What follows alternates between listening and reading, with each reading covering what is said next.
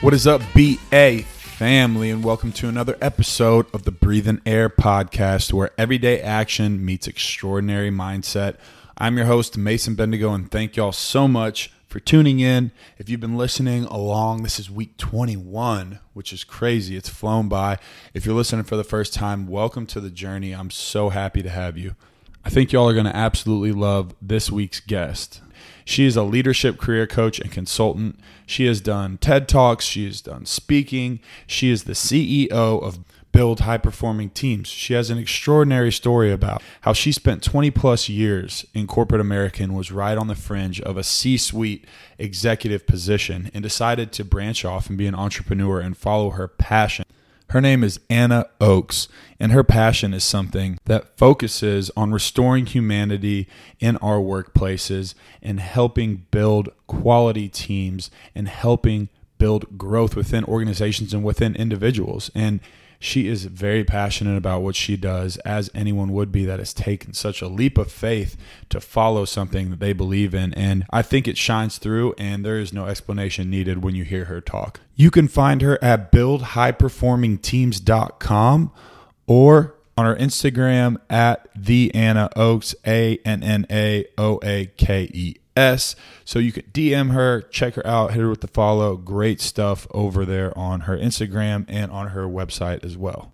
I don't know about y'all, but with all the COVID stuff going on and everything else, I've been spending a lot more time outside. And if you're looking for a company that is going to give you some quality products, whether we're talking bug spray, clothing, anything for outdoor adventurists, for the enthusiast, for anyone who's just outside grilling this summer, Borderline Clothing and Supply is the place that you need to check out. They're a local small business here based out of Mountain Home, Arkansas, and they have quality products made with all organic cotton, very environmentally friendly. They have bug spray made with essential oils and all these other really cool things for men and women alike. Not only do they have great products, but they also have a great cause behind it. With every single product that is bought from Borderline, they donate 20 meals to the local food bank, and already they've donated over 20,000. So it's a win-win situation. You get a great product, and you're also helping out a great cause. So go check them out at Borderline Clothing Supply on Instagram and socials, and then their website is Borderline Clothing and Supply. As always, if you haven't followed us on socials yet, I highly suggest it. I'd love to interact with you all as much as possible. We're on Instagram at Breathing Air Podcast, and then Breathing Air Podcast on Facebook business page also, or you can follow me personally, Mason Bendigo, on Twitter, on Facebook, and then BA_podcast95 on Twitter. And I just want to interact with you all as much as possible. I'm going to keep you updated on everything that's going on with the show. And then obviously just things that I think are going to help you through your day-to-day, or that help me through my day-to-day, that I'll also continue to post on there. And I want to interact with you all as much as possible, so I'm highly encouraging it.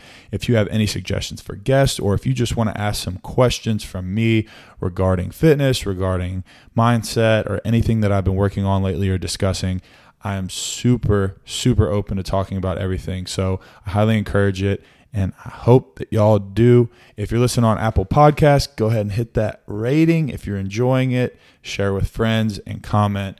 As always, thank y'all so much for tuning in.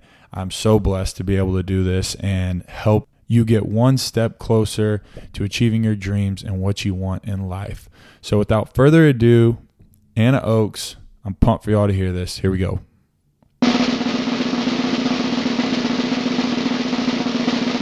Anna Oakes, thank you so much for joining us. Oh, thank you. Thank you. I'm so stoked to be here. Yeah, absolutely. It's a crazy time. We're just talking about this crazy time that we're in, and it's easy for us to, like you said earlier, live out of a state of scarcity and fear, and live in this place of, not attacking like we usually do. So, what's some things that's been going on with you lately? How have you been kind of dealing with these situations and staying positive? Oh man, good. This is gonna be like therapy. I always love it. Like I love the people that I coach and they leave. They're like, "Whew, that was like therapy," and you're like, "Close." Right. But I'm not a therapist. I have had both, and I strongly believe we should all have both. But Absolutely. okay, so me, so interesting. So my company has been around for 4 years. So I left corporate America after 20 years as what I would call it an intrapreneur, somebody who works within the system, but really has a lot of those similar characteristics of being curious and innovative and able to spot problems and then solve them. And I Right. struggled because I passed up the C-suite job to go out on my own. And so, for whatever reasons, I could list all of them. And some of them have come to fruition and some of them are still aspirational because I don't think the work stops. But as far as me, over the 4 years, I've been a leadership coach. I coach high performers, teams, organizations on large scale change, really anything that's going to add value to help them get from here to there, right? That's my expertise, is that growth zone. Right. So I look at situations like we're in right now, Mason, with COVID, and as tragic as it is, I'll talk about COVID and the anti-racist work, but as tragic as COVID is, it's also an awakening, right? Because a lot of the people and organizations who come to me, I know they definitely want to be better and do better, but then I illustrate what the work could look like and that it's not overnight. And then they start to say like, well, I guess if it's not broke, I won't fix it. And it's like, okay, then you obviously haven't experienced enough pain. Call me when you're ready. Call me when that comes, because it will come. It will come. And so I just sort of waited out, and it's sort of a long game from a sales cycle, but I'm patient, like, okay, and not from I'm wishing you ill, but I know just like you that it will come, like setbacks come. So now we have this collective reset with COVID that changed is fundamentally the way we're working. And that's really where I love to watch is like the systems in the ant farm and how do we get the ants to go from here to there in order to accomplish our goals. Well, there's lots of barriers in the way that we work that have existed for decades and decades, depending on how long the organization has been involved. And they exist because we have best intentions, but things change and they no longer work, but we don't want to undo them. They Mhm. also exist because humans are involved and humans are fallible and imperfect and we screw stuff up. Like you and I think differently. And if we attacked a project, we'd both attack it differently. And if we don't appreciate that, we're going to get different results. So I look at COVID, I'm very excited, sorry to say that, but excited to see we now have a collective sense of urgency that we did not have before. Right. And it is kind of it's a perspective game when it comes to this, because obviously there's some businesses that have thrived in this situation. There's some that are struggling, and majority are struggling when it comes to these things, unless you have like a niche product like a mask or a hand sanitizer, right? So it's it really is a perspective game when you look at it from, a macro kind of view, because this too shall pass. But this is an awakening for a lot of businesses and a lot of people, not only in how they run their business, but how they live their lives, right? Because you never know what can happen. We don't have control of these situations. So Yeah. So for COVID was that first awakening, and that was global, right? And now we have, at least in the US, we have this push around the anti-racist work. right. And individuals are looking to see how are their organizations or their bosses handling the quarantine. I mean, I just talked to somebody who's an executive at a large company in the United States, and she was saying even though her state has a law that says you're supposed to be wearing a mask, this corporate environment is not enforcing that. Mm. And she doesn't feel comfortable. And guess what? Somebody came to work with COVID, not wearing a mask, even though she was. Now she had to cancel her vacation, be on quarantine for 2 weeks. So there's this weird dynamic happening of personal accountability and collective. And then you add on this element of watching how your organization is handling the anti-racist movement and talking about something that's really taboo. and hasn't been talked about, or it's like hush hush, we shouldn't really talk about that. It makes people feel uncomfortable. Right. Well, we should be talking about that because that makes up a large part of people's humanity. No, absolutely. And I had a good friend of mine, Sean Roundtree, on a little while ago during, young African-American man that I grew up with and that I have a lot of respect for. And it was kind of like, hey, where can me as a white male, and I don't know this situation. I don't know how you, like, I know how you feel maybe to an extent, but still not really. I can't necessarily put myself in your shoes. I can try to metaphorically, but I will never know what that's like. So really, I think it's a time for all of us to listen and to learn and, to put ourselves in the back seat and listen to what needs to be done to help change. Yeah. And that takes a lot of humanity, that listening and admitting that, so people ask me like, where am I at with it? I'm learning and unlearning every day. Mm-hmm. And you're talking to somebody who led diversity inclusion for corporations, and I'm learning and unlearning every day. I was a TA in college for African American history, and I'm learning and unlearning every day to be a really good ally and advocate, right, and sponsor of these individuals. To really move from ally to me to sponsor, which is I'm going to promote those people. I'm going to speak their name. I'm going to say what they do and talk about their work when they're not in the room. That needs to be done more often, because I think that's why I am where I am, but not everybody's been afforded that opportunity. Yeah, absolutely. And that's what we have to understand, is that everyone's situation and perspective is different, but I think this is something that we can collectively come together for. And I hope out of everything awful and horrible that has happened, that we can use this to come together. And I think there has been a lot of peaceful protests, a lot of conversations that haven't been being had, like you said, that seem taboo, but that are being had. So same thing, just as perspective, we could look at a lot of things in a lot of different ways, but I think with leaders like yourself and other people really pushing for change in a positive direction in that movement has been great to see. So let's go back a little bit as far as you were in corporate America for 20 years. So what were you doing and where were you at in corporate America? Yeah. So I worked for a large organization, State Farm Insurance, for the first 5 years of my career while I went to school. And then I worked as a director of customer care. I was really in what I would call maybe more of that service side of account management, service. How do we set up call centers, right? Just that was my area of expertise for really the first, I'd call it like 8 years. And then I got a role here in Milwaukee when I relocated in supply chain management. And because I was really opinionated and curious, the organization had these huge growth goals. And I didn't understand what our talent strategy was to accomplish those growth goals. Like, how were we going to build enough talent to actually get there? And did we need to go buy expertise? So that's just, I grew up like that in those other organizations. I didn't even know that was unique to ask those types of questions. I just started asking them. And long story short, they said, well, do you want to do that for us? So I ended up doing this talent acquisition strategy, which was my entry into HR, knowing nothing about HR. People still are like, oh, you're an HR expert. I'm not. I'm really not. I mean, even though I went on to lead HR and was actually a successor for a chief human capital officer, I never consider myself an expert in HR. What I love and where my sweet spot is around that growth, that strategy, and how do we use our people in a really humane and productive way in order to accomplish our goals. So that's been my whole corporate career has been around that influence. And it really wasn't until I left Mason, which was a super hard decision, 2 years of self-inflicted torture of, are you really going to pass up the C-suite? Are you really going to pass up that much money? And then I was like, yeah, I think I am. I think I'm going to go out on my own, which was so scary. So scary. And still, sometimes I wake up like, what are you doing? Especially during COVID.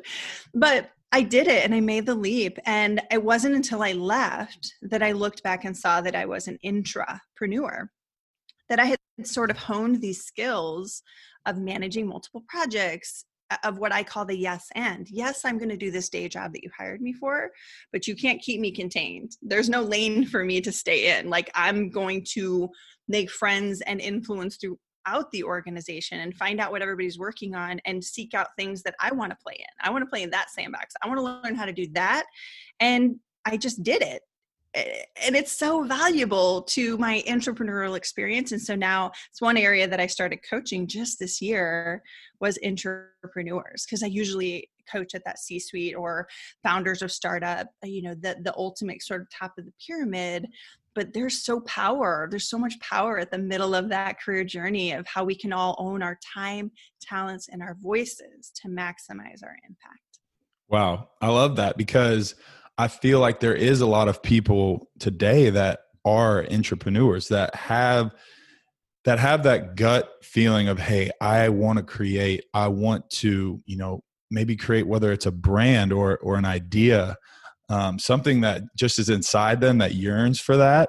And not saying that corporate America or anything along those lines isn't a valid place to go, but a lot of people have those wants and desires, but are scared to take the leap. And that's why I think it's so incredible what you did, from putting in 20 years and doing all that work, having that ability, and then saying, look, it's not about the money. It's not about this. It's about, it's about where I want to go. What's my passion? What is a calling? Like, where do I feel called? Mm-hmm. And that's to help people and help build teams. Yeah. And I think there's a good lesson in there, Mason, for, first of all, not everybody's meant to go out on their own and be an entrepreneur. Like, look at the stats, right? There's so many people that fail in the first year, and then there's a huge other wave at year 3, and then a big wave at year 4. Hi. So it's really tough, and organizations need really innovative top talent to stay. Now, the ecosystems are not always great to nurture that, but I always tell people, like, if you don't like the ecosystem, it's up to you to change it. Because the culture, if you want an innovative culture, if you want an empathetic culture, you want a culture of high performance, whatever you want, you can write that on the wall. You can talk about the values and the mission statement, but really the culture is the outcome of our daily habits and behaviors. So we have to start with each of us saying, how am I going to help accomplish that culture of X? How are you going to do it? How are we going to do it? And then that's how we get change. Because I've managed large scale change for organizations. And then I've managed changing my own behaviors. So large or small, it starts individually. And then we get this collective movement, which goes back to sort of why you and I are both so excited to see what happens next for the world. Because now we have a collective sense of urgency, and we actually might see some change. So I don't want people to be discouraged to think you have to go out to be happy. Because I will actually probably go back to be an entrepreneur at some point. Yeah. I'm totally open to that. And then I'm totally open to go back to entrepreneur too. I think we just have to give ourselves permission to change our minds, and not even change our minds, just explore what works for that season in your life. Right. It's a weird concept of feeling like you're boxed into something. Like, there's a fear. I feel like there's a fear that surrounds taking that leap. Even a lot of people yearn for that leap. That there is a lot of, it's a big decision, as I'm sure you can attest to. And I say, don't be afraid, be ready. Be as ready as you possibly can. And the way you get ready is by shaking the trees, is by making it a yes and. Yes, I'm going to do your day job. And I'm going to look for every opportunity to unearth, pick up that stone, shake that tree, whatever metaphor you want to use, because I want to use this as a training ground for whatever my best next is. And I think your best next, Mason, could be even the role you're in. If you shake off the dust that you've been in this role for a couple years, and you sort of wipe off those rose-colored glasses that we should really, hopefully, all have in some frame of fashion. If you can manage to do that and look at your role with new eyes, you're going to add even more value, and you're going to grow in different ways than you did before, because 67% of people are not engaged in their work. So you can say you are, but look to your neighbors. 2 out of 3 of you are not engaged in your work, which means you're not giving your best. So if you want more out of your career, you have to give more. You got to become engaged and not wait for your leader or your organization to pull you along. That's why I got the good projects. That's why roles were created for me. And that's why people value my opinion today, is because I learned how to step up almost with that safety net of the organization. So why wouldn't you want that? Right? I played college football, so I love the turnover of being able to see how an organization works within a team of 100 plus guys, and then a staff of 10 to 15 higher ups, and then obviously the head coach or the CEO, and then seeing that rollover And it's the same thing. The same concept applies to culture and how it does trickle down. But it's so important, like you said, for each individual on that team to be able to hold themselves accountable and be a leader within their groups or within the team and the organization, because that's ultimately, I mean, you have your meetings with your bosses. You have those things.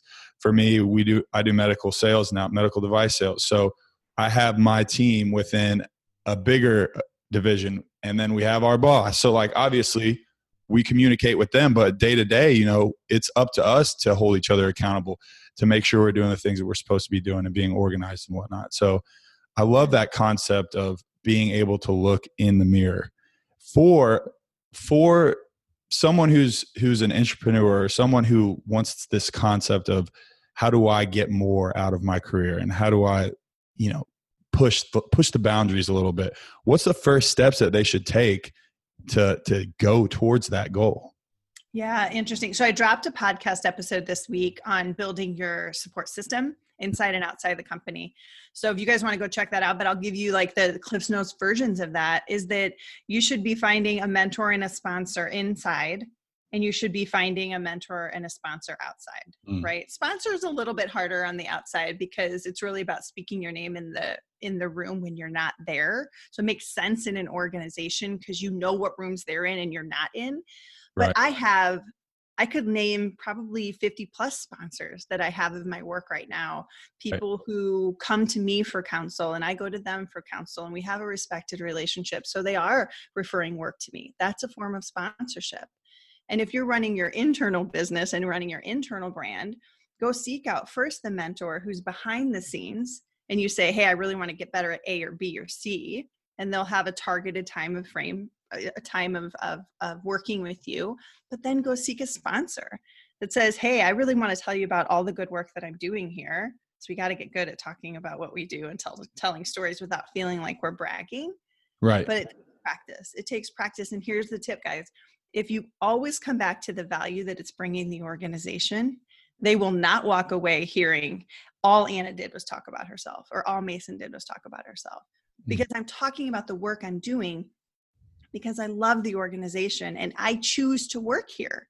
We all choose to work there, even in a starved, job market right now. We still choose to work where we do. So we might as well make it good, right? So tell those stories, talk about the value you know this is going to bring, even if it's small, guys. We don't have to be like, change everything.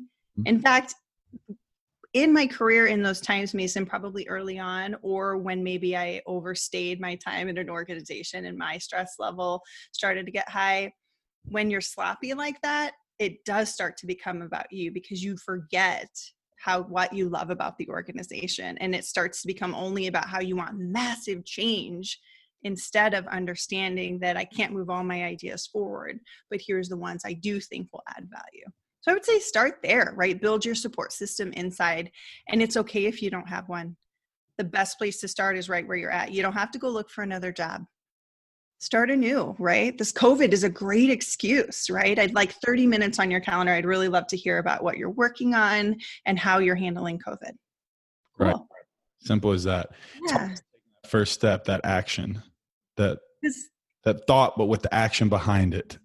Yeah. Now, thing for me when I even started this whole project was the concept of stop talking, start doing. Yes. All these ideas and all these things that I wanted to put in play, and how am I using my talents best to help other people? And it was just staying there. It wasn't doing anything. And that was the whole thought behind the project, was to continue to, use the talents that I feel like God has given me to help other people. And that, I feel like that's what makes me the happiest. That's so good, because when we look at those 2 out of the 3 people, so we'll just say 2 out of 3, 67%. So even slightly more. I've been in that 67%. You have. Likelihood we all are there at some point in time. And I want to give one little asterisk to this conversation, Mason, that we're in an extreme time of stress. And even I operate from a place of scarcity and not abundance right now when I don't know what's going to happen with my twin 9-year-olds in the fall. And my husband's looking for a new job and I'm trying to stabilize my business. I get that. So give yourself permission that there are seasons that you won't feel like doing what I'm talking about right now. Totally okay. Guys, there have been many times in my career where I have not pushed the pedal to the metal and I've been in that 67%. Right. But we each have to fight like hell to get in to that 32% of people who are engaged, because that's the sweet spot. That's the sweet spot of saying, I'm not giving 110% because I always say, look, you have 100% to give of you a day. And that's for your whole life, Mason, not for me as your employer. You have 100% of you to give to your whole life. You have to manage how much energy you're giving. But let's just say you're going to give us 60 to 70% of your energy given the time you spend at a full-time job.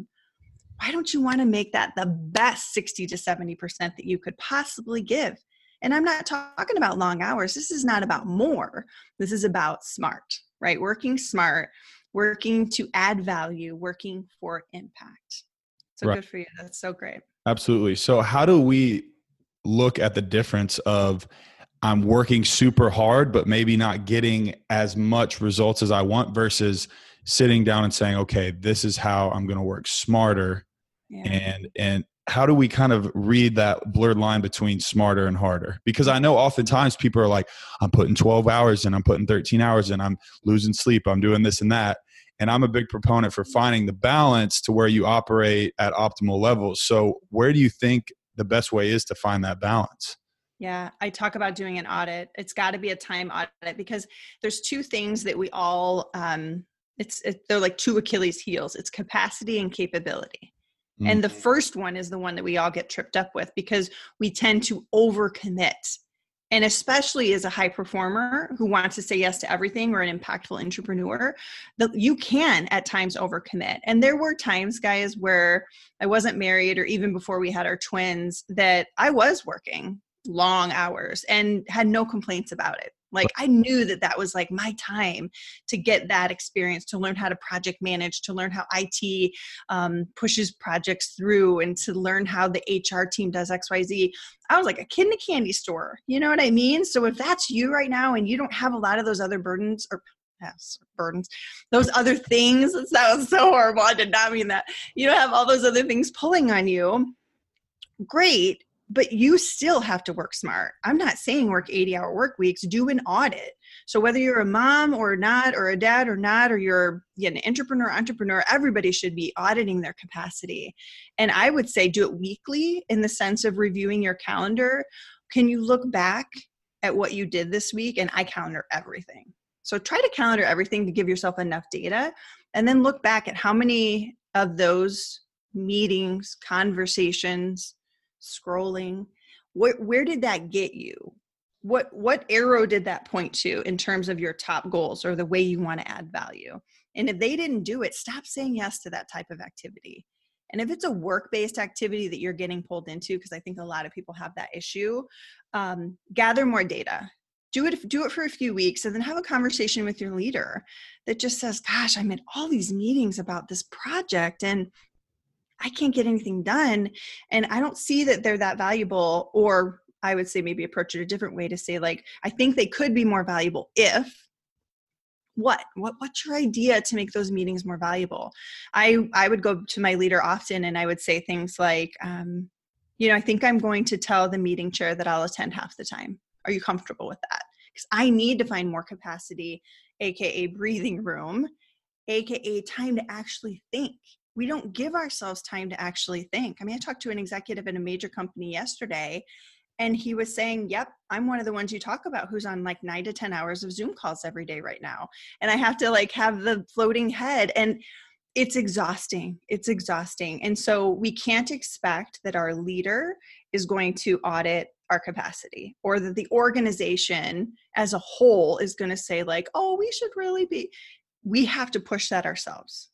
We have to push that ourselves. So start with your audit to create that capacity, because you will not build new capabilities if you have no capacity. So that capacity and that capability of that growth is where you learn of the capabilities, but you will not do that if you don't have the capacity. Right. And I think you're spot on. I love the saying, peace begins with pause. Mm. Oftentimes we are in a world, especially with social media and this and this and that, it's Mm. go, go, go, go, go, go, go. And I even find myself like, I don't want to miss out on this opportunity. I don't want to miss this. I don't want to miss that. So I'm constantly stretching myself, where sometimes it's better to say no. A lot of times Yeah. it's better to say no. I think too, Mason, I'll add on that even if we can't pull back on everything that we're involved in, we can pause, to your point, to understand and I guess draw from that experience better. Because what happens with high performers is we're going to get ourselves involved with everything. So we're going, going, going, going, going. All right, so maybe we don't have any capacity, but we're also not building capabilities if we don't pause to understand, what did I do really well? What could I have done better or differently? What did I learn from other people? It's about the integration of that experience. Even if it wasn't the best, I bet if you pause to integrate your learnings, you will actually come away with 30, 40% more learning and growth from that than if you just like wiped it and said, I'm done. Right.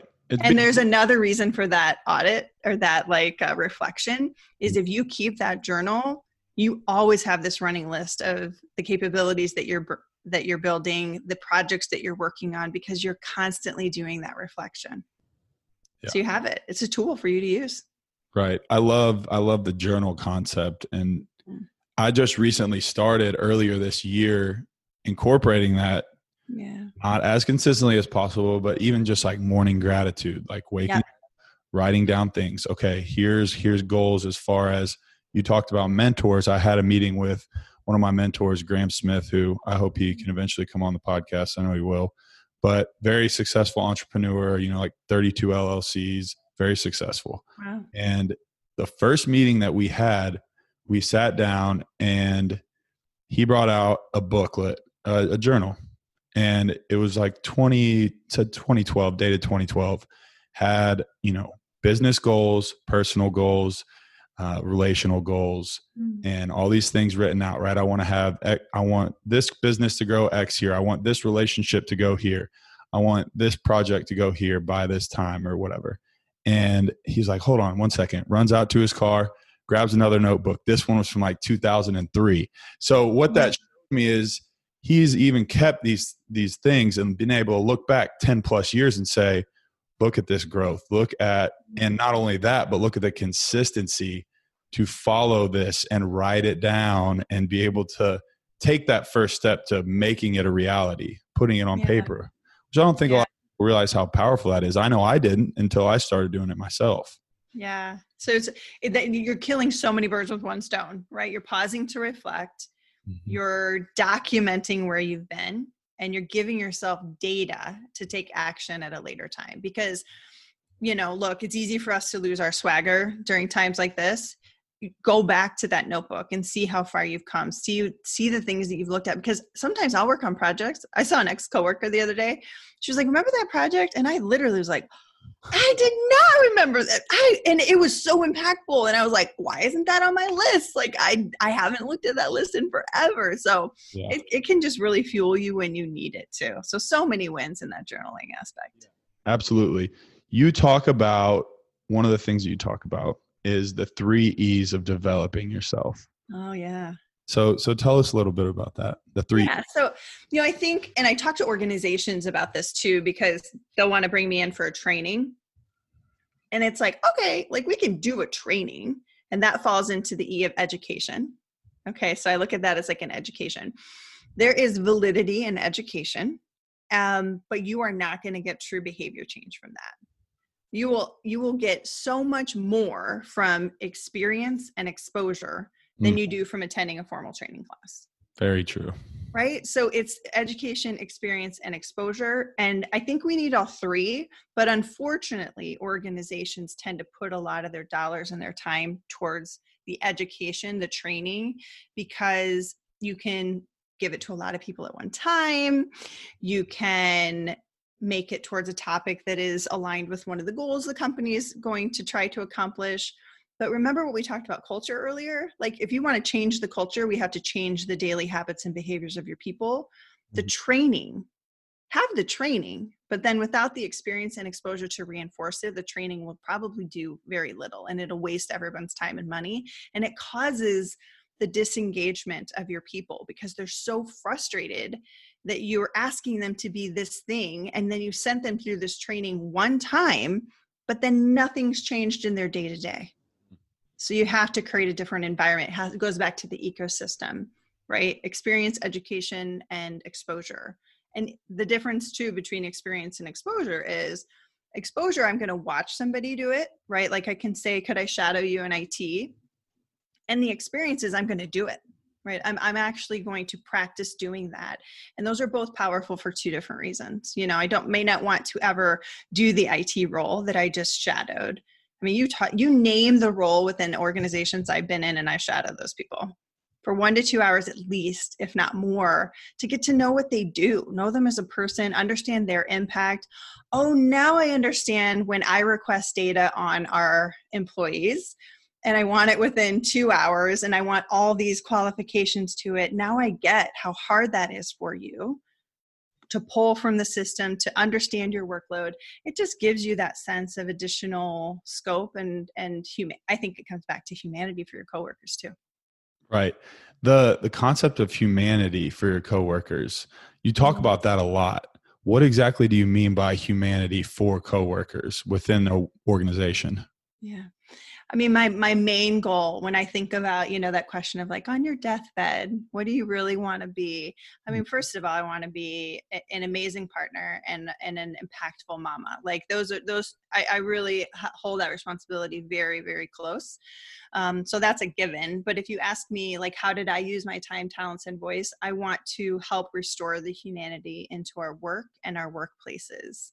For all the reasons I just illustrated, because humans are involved and it gets messy and it's really, really hard for an individual to change habits. It's really, really hard for an organization too. And I think we forget that. And so I talk about humanity from both levels, top down, bottom up.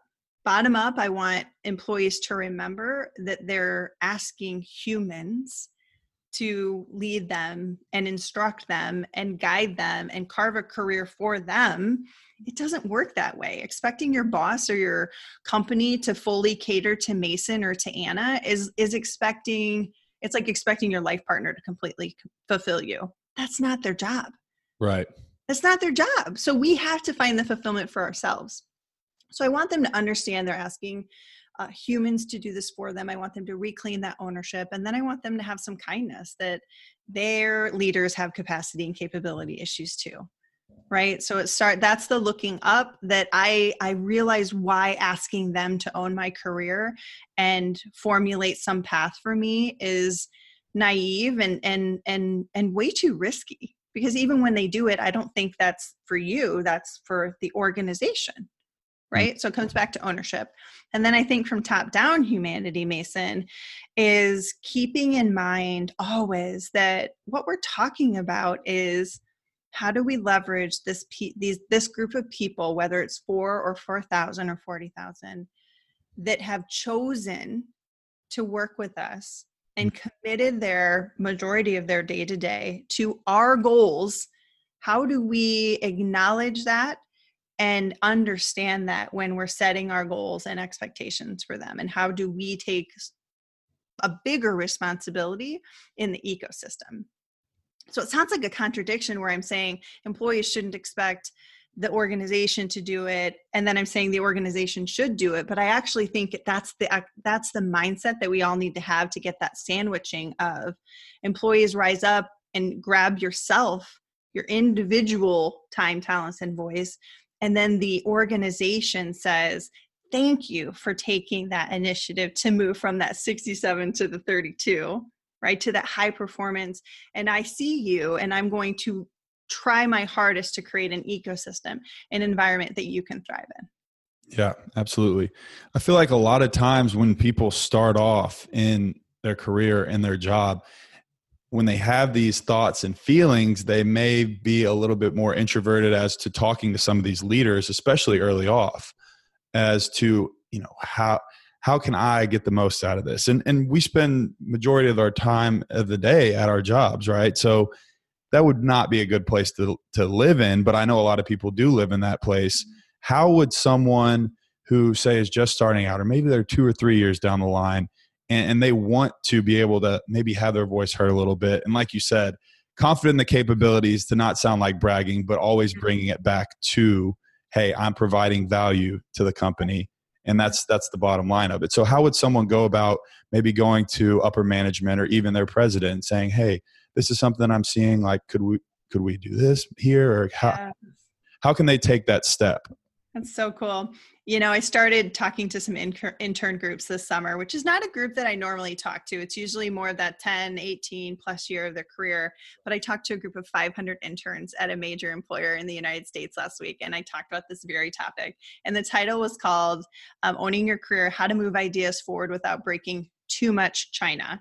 Right. Because I do feel like if we are taking more ownership, there's going to be a little bit more tension within the organization of people saying like, well, here's what I want and need, and well, here's what I want and need. But I know for a fact, having led teams for over 20 years, that it's doable. You can create an ecosystem where this works. So my advice for them, similar to really anybody, it's about value. But if you want to get better at understanding how to communicate your value, I think you need to do 3 things: be curious, be a good storyteller, and learn how to build a business case. And so curiosity, I use that word instead of innovation, Mason, because I think innovation gets overplayed, and there is a very specific lane for that. And I think because I'm writing the book on entrepreneurs and I'm interviewing hundreds, if not thousands of these people, when I pull back the research and the commonalities between them, Mason, is we are all sort of pushing the agenda. And I want you to do that. But when we focus too much on innovation, it feels like something brand new has to get created, or that we have to wipe everything out and throw the baby out with the bathwater. And in my own experience and in my research, I've seen that that's where people hit the wall. Their brand starts to suffer because they're known as like the person who's breaking too much China. And it's no longer of value to the organization because now it's become about Anna or Mason's ideas. So that's why I say focus on curiosity. And I gave you a few examples already of like job shadow with other people. Right. Serve on that committee, go to that nonprofit volunteering, be involved in your employee resource groups. You guys, if you are not doing that, you are passing up education, experience, and exposure that's going to get you ready for your best next. And you're counting on people to give you on a silver platter what you should be doing. So don't do that. So be curious, get to know the organization. If you see a problem, even if it's not in your lane, ask about it. Like, hey, I was seeing this over here, and maybe I don't have all the data, but it feels like we could be doing something better over here, right? When I ran HR, I saw a major problem in our efficiency and effectiveness, even though the company I was running, or the HR team I was running, the organization was rolling in cash. So they didn't think they had a problem, but I was like, we actually could do better. Well, with my side gig internally while I was still running HR was to build the strategic change office. And over 3 years, we saved millions of dollars in hard costs, $35,000 or 35,000 hours in inefficiencies. Wow. To create capacity for capabilities. You see, so if I had shied away and said, well, that's not the head of HR's job to talk about that, then it would, I'm not saying it would have never gotten done, but it wouldn't have gotten done when it did. So you got to give yourself that permission, right? To be curious. And then as far as storytelling, it's one of the top 10 soft skills needed right now, or even hard skills, I guess you could call it, in organizations. I think Udemy did a study of what people were looking for. And the reason I talk about storytelling is that if you want to get good about talking about the value you could bring to the organization without being a braggart, you have to get good at telling stories. Like talking about the problem in a non-gossipy way, being curious and gathering data from other people, and then saying like, I've talked to these following people and they're also seeing the similar pain points. And then telling the story about and asking questions. How could we fix this together? I'm not saying that we individually have to come up with all the answers, Mason. We have to get good at storytelling about the problem and our potential input into the problem, but then we help the organization solve it. Right. That's storytelling. And then the last one is business cases. I was talking to the head of innovation about a month ago, and for a large corporation, and they have made a lot of movement, Mason, to have a culture of innovation. But even they were saying that still the number one skill gap even in the departments or teams that are like the standalones, like a mini startup designed to be innovative inside the organization, they still struggle with building their business case. Like, how do I actually move ideas forward? So my best advice there is start asking people who've managed to get ideas move forward. Go to the people who've had a project accepted or an idea and say, like, can you tell me about, like, what was the problem that you had? Like, why did you even do this? What were all of your ideas? Because the likelihood is that the final idea wasn't their first idea, right? Let them tell you the story, and you're going to learn so much from that. And then now you have the data of how they moved it forward. And then you say, like, do you mind if I look at your pitch deck or the one pager or however your organization does it? You may not know. So ask to see, what was the deck that they presented to the executive committee? What did the memo look like to even get on their calendar? Ask to see sort of those artifacts in the situation, and that's how you're going to learn. Because I will tell you, I could tell you how to get ideas move forward at X company, but it might be different than Y. So you got to know where you're at. Right.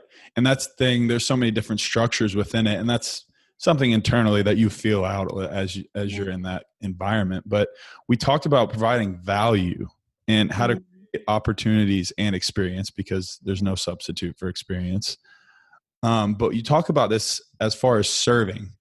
And I love the idea that, and this goes back to even why I started the whole podcast in the first, is to be able to provide value for someone without expecting anything in return. And then eventually when you do that and you build these lasting relationships, the return comes. And like you said, it's sales strategy or however you want to put it. It may not be a short-term game, but you have to know that each day you're taking a step towards your goal by providing value. So how do we provide value in our jobs, whether that's a day-to-day basis, with our daily tasks, or provide value with our teams? Yeah. Well, value is an interesting thing. It's up for interpretation, right? So first of all, I say you have to start with your role. It's always the yes end. If you want to work on other projects, you better kill it at the day job, at the job they hired you for. Or, only once did it happen for me in that role that I was telling you that I ended up in HR. I was only in the other supply chain role for a few months, and then they're like, whoop. It doesn't usually happen that way. It usually takes years for you to get a role created for you or for them to entertain that other role. Give it some time. But as you're looking for that, knowing that it's probably not going to happen, come back to the value of saying, you are paying me to work here. And it's a win-win for me because it's a training ground to get experience for whatever my best next is. And so I think it's like it's one of those win-wins where if I'm giving and saying like, yes, and I'm going to do this day job and look around for other opportunities to impact, the value goes up for them. And now I'm growing. So it's such a win-win to say that. So, people think, I was raised by hippies and I love humanity. So they're like, oh, Anna's all about the people. I am. But if you talk to me long enough, you would see that I spend most of my time talking about the business strategy. Like, what is the direction we're going? I just know that people are the only way we're going to get there. Otherwise I would only talk about over here and still love people on the side. Like, no, it's a business imperative to pull those people forward. So when you think about value, it can be done in so many unique ways, but you have to have a good relationship with your leader. And unfortunately, I know that there are a lot of not so great leaders in corporations, ones that maybe got promoted to a sales leader because they were good at sales, or they knew somebody, or whatever the circumstances is, guys. I know the landscape you're working in, but I don't care. I don't care if they're not a great leader and they're not meeting with you one-on-one. You initiate it. You let them know the type of relationship that you want with your leader. The worst thing they could say is no. Okay, so you can't meet with me weekly. Could we meet twice a month? Twice a month's not enough. Could we meet monthly? Yes. And if they said no to monthly, I would be very concerned. And I would just say, like, it just doesn't feel like enough for me to get the daily direction or the direction on my projects while also growing me as an individual in this organization. Like, that's, again, that empowerment of the people that says, like, we shouldn't settle for poor leadership. We have to speak up for what we want from them. They may not always be able to meet us where we're at, but at least we've said, I'm choosing to give the most value that I possibly can in my time, and I need your help as my leader. I've been able to do it without my leader's help sometime, but I would say certainly work on your relationship with your leader. As the team, be a great collaborator. This goes back to one of my biggest tips for the interns last week. As I said, there's some nice to haves, but one of the must haves is you have to be kind. Because I could give you numerous examples, Mason, in my career where, good day, bad day, like I'm a very strategic thinker, and on a good day that's seen as like valuable and they seek my opinion. And on my bad days, when maybe I'm tired or hangry or stressed out, that comes across as like bossy and my way is the only way, right? So we all have these things. Well, there are many times in my career where I operated too long in the zone. Like I said, maybe I was too stressed out. There was something personally going on, whatever season I was in, but my work probably came across to other people as unkind. And I think if I would have, not being a selfish person at all, but being human and imperfect, now I'm much more thoughtful in saying, like, how does this feel to those other people? This is not the Anna Show. As many ideas as I have as an entrepreneur, it's still not the Anna Show, even though my name's on the company. I have to think about the 4 people that work with me.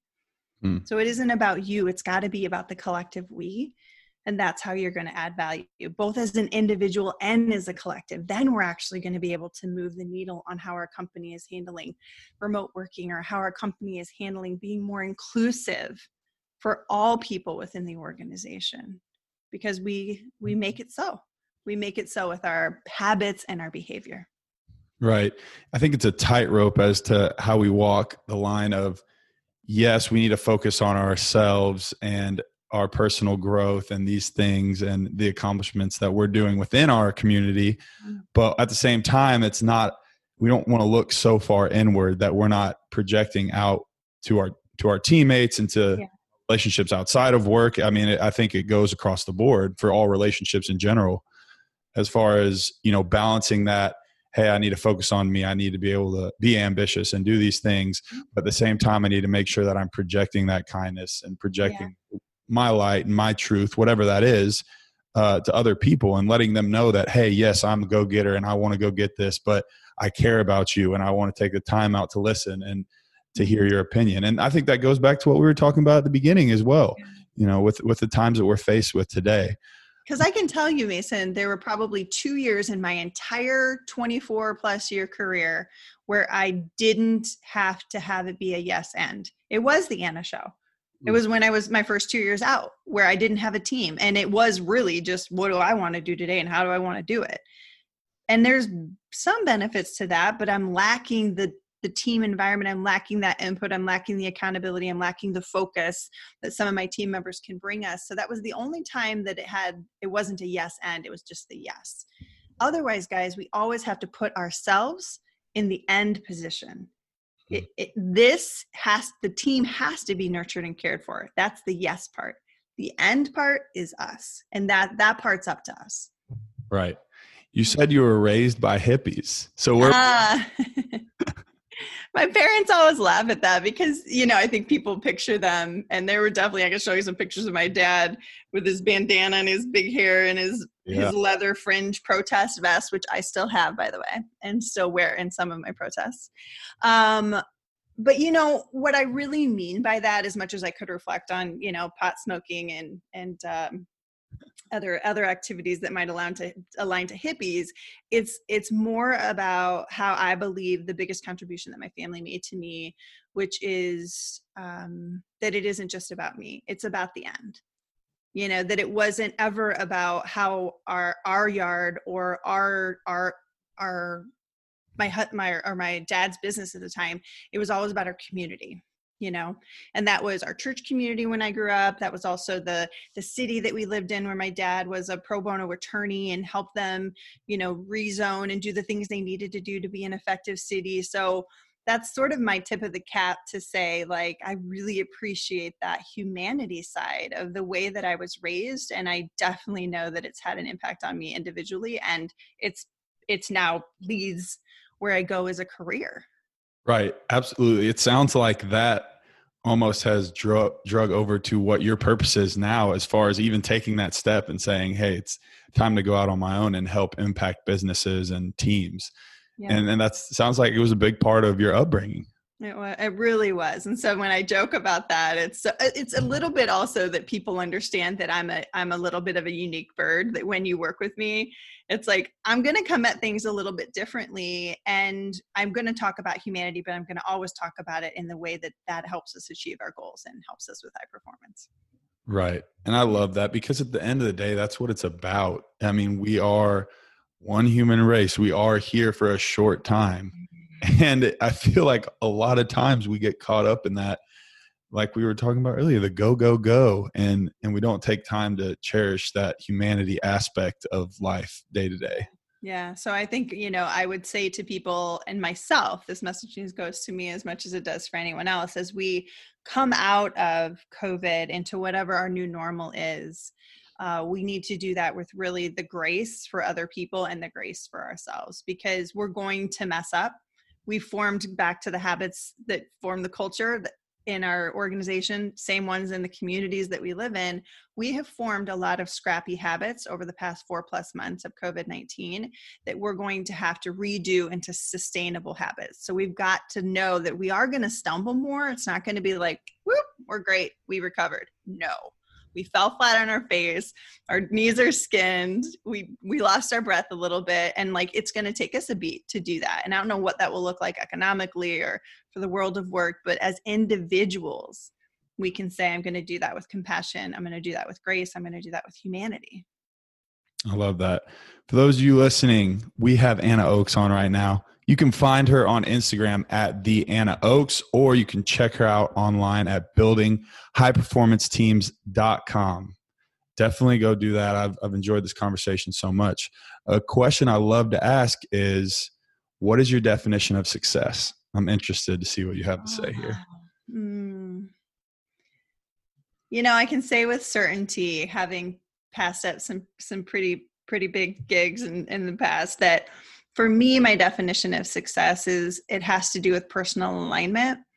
And that goes back to the self-awareness. There was a study done by Cornell University. The number one predictor of success for CEOs was not strategic thinking or charisma. It was their level of self-awareness. And that means I know what I'm really good at. This is my highest and best use. When we know that, when we're working in our zone of genius, like what was your position in football? What'd you play? I played quarterback for 3 years and then tight end. But okay, so I don't know. Now I got myself in a pickle because I don't know a bunch of other football positions. But if I was suddenly moving you from offense to defense, or from a role that you're not familiar with, and saying that's the role you're going to play on and not give you any support, like, you're not in alignment. You can maybe do it in a hot pinch, but it's not going to be as effective. It's going to require more energy of you, both physically and emotionally. We don't think about the physical impact that stress and being out of our zone of genius does, but it does. So guys, when you're thinking about success, this is a time you do get to be selfish and think about what is most important to you and continue to audit to go back to that alignment. That's how you're going to achieve success. I love that. So where can they find you as far as, if they want to reach out to you and get a hold of you for coaching or speaking? By the way, y'all, Anna has done a TED Talk at Marquette University. I did. And it was great. Y'all definitely check it out. It's like 17 minutes long and definitely has a lot of value. So I think you've learned as much as you need to know about Anna, her enthusiasm and passion for what she does, and being able to take that leap. But if they want to reach out to you, where else could they find you at? Yeah, our website, our business name right now is a little tricky. It's buildhighperformingteams.com, but you can Google my name. It's Oakes, Oakes, and just get in touch, right? People DM me on Instagram, on LinkedIn. I mean, it's like I give out free coaching advice all the time, because it's a lonely world sometimes when we try to go it alone. And sometimes we just need that encouragement and that push to say, like, you got this, like, you can figure this part out. And people ask, what should I do, A or B? It's like, you got to pick. And then you got to make the best of it, right? But, hit me up on the website, find me on Instagram or LinkedIn. It's been a hit or miss in terms of the amount of content that I'm putting out on those platforms over COVID, because my twins are such a big priority for me right now while they're home and trying to grow 2 humans. But yeah, just let's be connected, because I'm happy to support you guys virtually or in person. Yeah, and Anna is a great resource for this. Obviously, she is very well-rounded in what she does and is very passionate about it. And that is what I love. And you can see the passion, you can feel passion whenever people are talking about something that they do. And obviously for you, I think it's even more evident when you take a step away from a C-suite level to go follow something that you feel like your heart is pulling you to, which is a tough thing to do, but it's very courageous and brave. And I stand with you, and I hope that we can continue this relationship as the years go on. So, oh, for sure, Mason. I would love it. I'm honored to be on. I'm sending you and all the listeners peace and progress. That's always my favorite way to part. You all deserve peace and progress. Thank you all so much for tuning in to another episode of the Breathe in Air podcast. Welcome to the family, and thank you so much for listening today. I hope you got as much out of this episode as I did. I know that Anna is full of wisdom, and I hope that you can take something that she said and implement that into your own life. If you have any questions for me, Anna, like she said, is open for you to reach out to her. You can find her on our Instagram at @TheAnnaOakes, or if you'd like to check out what she does outside of that, obviously she's the CEO of Build High Performing Teams, and you can find her at buildhighperformingteams.com. Great website and a lot of great references and things that she provides over there. So definitely go check that out. As always, if you enjoyed this episode, share it with a friend. Subscribe on Apple Podcasts or wherever you're listening, and leave a comment and a rating. That just helps the show get out there and get exposure. So that is much appreciated if you enjoyed today's episode. Like I said earlier, if you have any questions from me, anybody that you think would be a good guest to have on and a good fit for the show, or if you just want to talk about something that you have going on and you think that I could have some type of insight or help, I'm here. I'm an open book, and I would love to talk to you all. So as always, have a great rest of your week, and thanks for being a BA Badass. Peace.